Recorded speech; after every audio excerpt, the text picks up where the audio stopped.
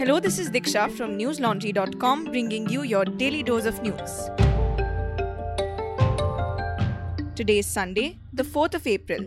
After a steady decline over the past few months, India is once again witnessing a sharp surge in COVID cases. Over 93,000 COVID-19 cases were registered in the country in the last 24 hours, which is the highest single-day spike since mid-September last year. The overall COVID tally now stands at over 1 crore 24 lakh. More than 500 deaths linked to the virus were reported in the last 24 hours, and the total death toll stands at over 1,64,000. The total number of vaccine doses administered in the country so far crossed 7.44 crore yesterday. The third phase of the country's vaccination drive kicked off on April 1st, which will cover people aged 45 and above.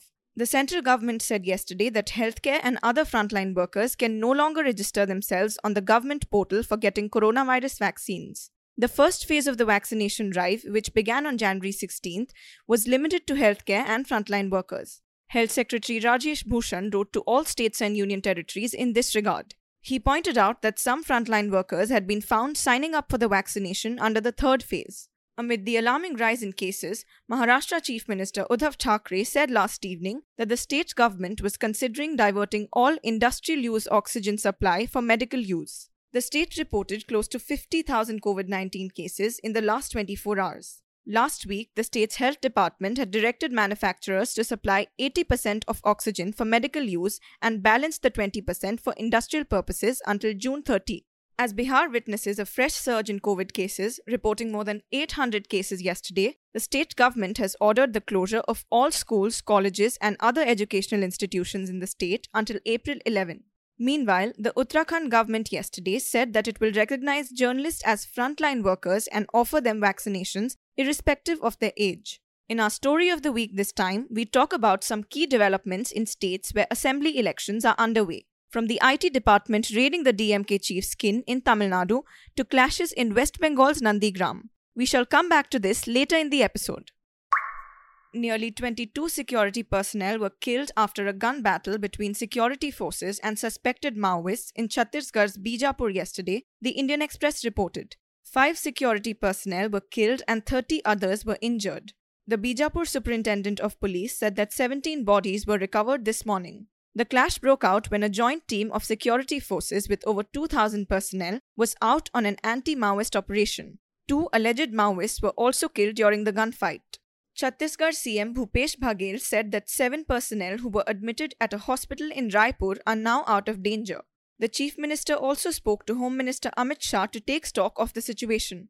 The incident comes after 5 security personnel were killed and 14 others injured on March 23rd in the state's Narayanpur district after suspected Maoists allegedly attacked their bus with explosives.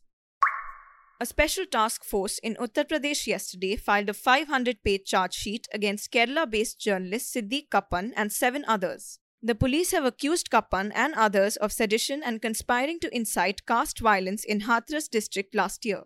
The Hindu reported that they have been accused of receiving funds of about 80 lakhs from financial institutions in Doha and Muscat. The police's task force said that incriminating evidence was recovered from the laptops and mobile phones of the accused. Kappan was arrested last October while on his way to report on the gang rape and death of a Dalit woman in Hathras. He was later booked under the Unlawful Activities Prevention Act and charges of sedition. 3 other men travelling in the car with Kappan were also booked and arrested for similar offences. The police claim that Kappan and others are a part of the Popular Front of India. The charge sheet filed in a Mathura court yesterday also names Atikur Rahman, Masood Ahmad, Rauf Sharif, Ansad Badruddin, Firoz Khan, Alam and Danish, who the police say are also part of the PFI. A 23-year-old Muslim man in Karnataka was allegedly beaten and stabbed by Bajrang Dal members on a bus. The man was reportedly targeted for travelling with a woman from a different religion. 4 people have been arrested in connection with the incident. According to the police, the woman was travelling to Bengaluru in search of a job and had asked the man, who was her friend, to accompany her.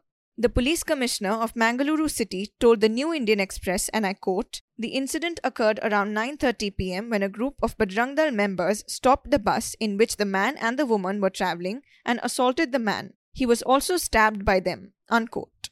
The News Minute reported, quoting an unidentified police official, that the group of men were agitated because the man and woman were from different communities. The official added that the group raised allegations about love jihad. The police commissioner told the New Indian Express that 4 such incidents had taken place in the last 3 months and added that more police personnel were being deployed at public places to stop such incidents.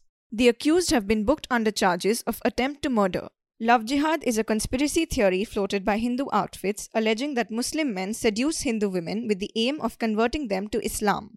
Multiple BJP-governed states such as Uttar Pradesh, Madhya Pradesh, Haryana, Uttarakhand and more recently Gujarat have come up with their own versions of laws and bills to counter the bogey of love jihad. News Laundry has reported consistently on how this Hindutva bogey is used to target couples.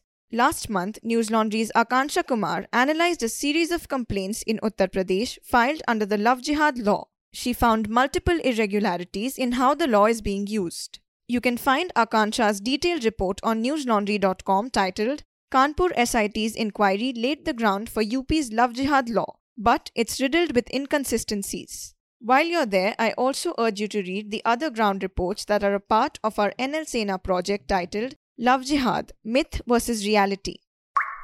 This election week was filled with major developments in states of Tamil Nadu, West Bengal and Assam, from allegations of vote rigging to income tax and ED raids and violence. In Tamil Nadu, which will go to the polls on Tuesday, the Income Tax Department raided the homes of those associated with DMK chief M.K. Stalin, including his daughter Sentamarai and son-in-law Sabarisan. According to NDTV, 28 premises in Chennai, Coimbatore and Karur were covered under the raids, which began on 8 a.m. on Friday and are still underway. The Income Tax Department has said that they found incriminating evidence of tax evasion, but no cash has been recovered so far. The DMK said that the raids are politically motivated. Stalin said that these intimidating acts might work for the governing AIDMK, which is in alliance with the BJP, but it would not scare his party. He also cited being jailed for 6 months during the emergency. The DMK also wrote to the Chief Election Commissioner Sunil Arora and the Chief Electoral Officer in Tamil Nadu, alleging that the centre was using the IT department as a quote-unquote sword and pawn. In Assam, the Election Commission on Friday suspended 4 officials after an electronic voting machine used for the second phase of polling was found in a car belonging to a BJP leader. It also ordered re-polling at the polling station in Rathabari constituency where the EVM was used.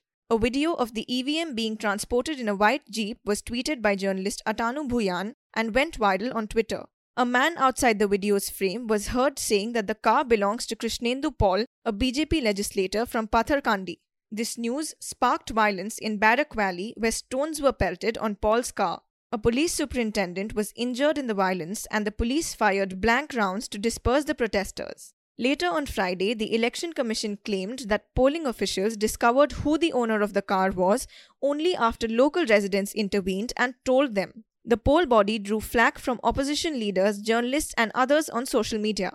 Coming to West Bengal, the situation in Nandigram constituency was tense this week after clashes erupted between BJP and TMC workers after allegations of vote rigging. In Nandigram, TMC chief and incumbent chief minister Mamta Banerjee is pitted against Suvendu Adhikari, a former TMC leader who defected to the BJP in December.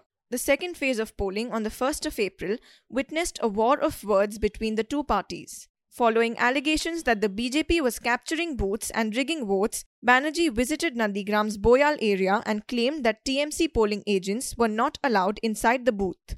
Some people, reportedly BJP supporters, began shouting slogans of Jai Shri Ram. Soon after, TMC supporters gathered at the spot and clashed with the alleged BJP workers. Banerjee herself was stranded inside a polling booth for more than 2 hours. On the same day, her party filed 63 complaints with the Election Commission, alleging vote rigging and accusing the poll body of inaction. The BJP in turn approached the EC, seeking action against Banerjee in connection with the clashes. A delegation of BJP ministers met Election Commission officials in Delhi on Friday. They claimed that voting had been peaceful until Banerjee arrived and accused her of holding press conferences from inside the booth while her supporters pelted stones. Suvendu Adhikari said that she was quote-unquote doing drama to stall the polling process. Yesterday, however, the EC dismissed the TMC's complaint and said that claims against the BJP were factually inaccurate. The commission also ruled out reports of violence and intimidation of voters during the day of the poll.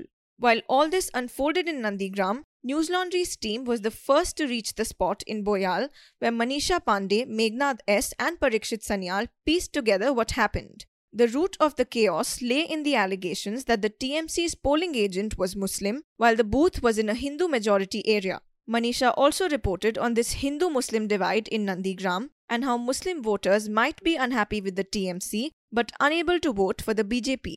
To know more, check out her detailed report on newslaundry.com titled Complacent TMC, Communal BJP. Nandigram's Muslims have no margin of error.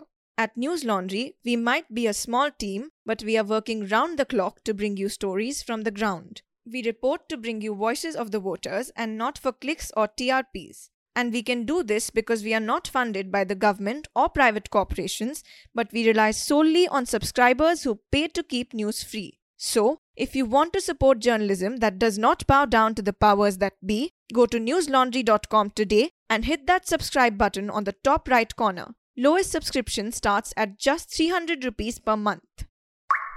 Now for some news from the world of entertainment. A short film made by a Gujarat-based director has been shortlisted to be showcased at the Cannes Film Festival in France, scheduled to take place in July. Called The Lockdown, writer-director Abhishek Galchar's Hindi film is based on the situation of a poor family during last year's nationwide lockdown to contain the spread of COVID. The Indian Express reported that Galchar aimed to highlight the problems faced by middle-class and low-income groups during the lockdown. The movie has already bagged the Best Short Film Award at both Berlin Flash Film Awards and the Gold Movie Awards. It stars Neetu Tanwar, Om Prakash Prajapati and Pihu Binjani. Now for some international updates. An Israeli hacker has said that private details of 500 million Facebook users are available on a hacking website virtually free of cost. According to Business Insider, the database contains information from 106 countries including phone numbers, Facebook IDs, full names, locations, birth dates and email IDs. Alon Gal, co-founder of the Israeli cybercrime intelligence firm Hudson Rock, said that the database appears to be the same set of Facebook-linked telephone numbers that have been circulating in hacking circles since January. The existence of this data was first reported by tech publication Motherboard. Gal said yesterday that he had verified the authenticity of at least some of the data by comparing it against phone numbers of people he knows. Some journalists have also said that they were able to match known phone numbers to the details in the dataset. Reuters reported that the database was being offered for just a few euros worth of digital credit on a well-known website for rookie hackers. In a statement, Facebook said that the data was quote-unquote very old and related to an issue that it had fixed in 2019. That's all the news we have for you today. Have a great day or a good night depending on where you're listening from. See you tomorrow. All the News Laundry podcasts are available on Stitcher, iTunes, and any other podcast platform. Please subscribe to News Laundry. Help us keep news independent. To catch all our podcasts on news, pop culture, current affairs, and sport, visit newslaundry.com. Follow us on Facebook, Twitter, and Instagram, and subscribe to our YouTube channel.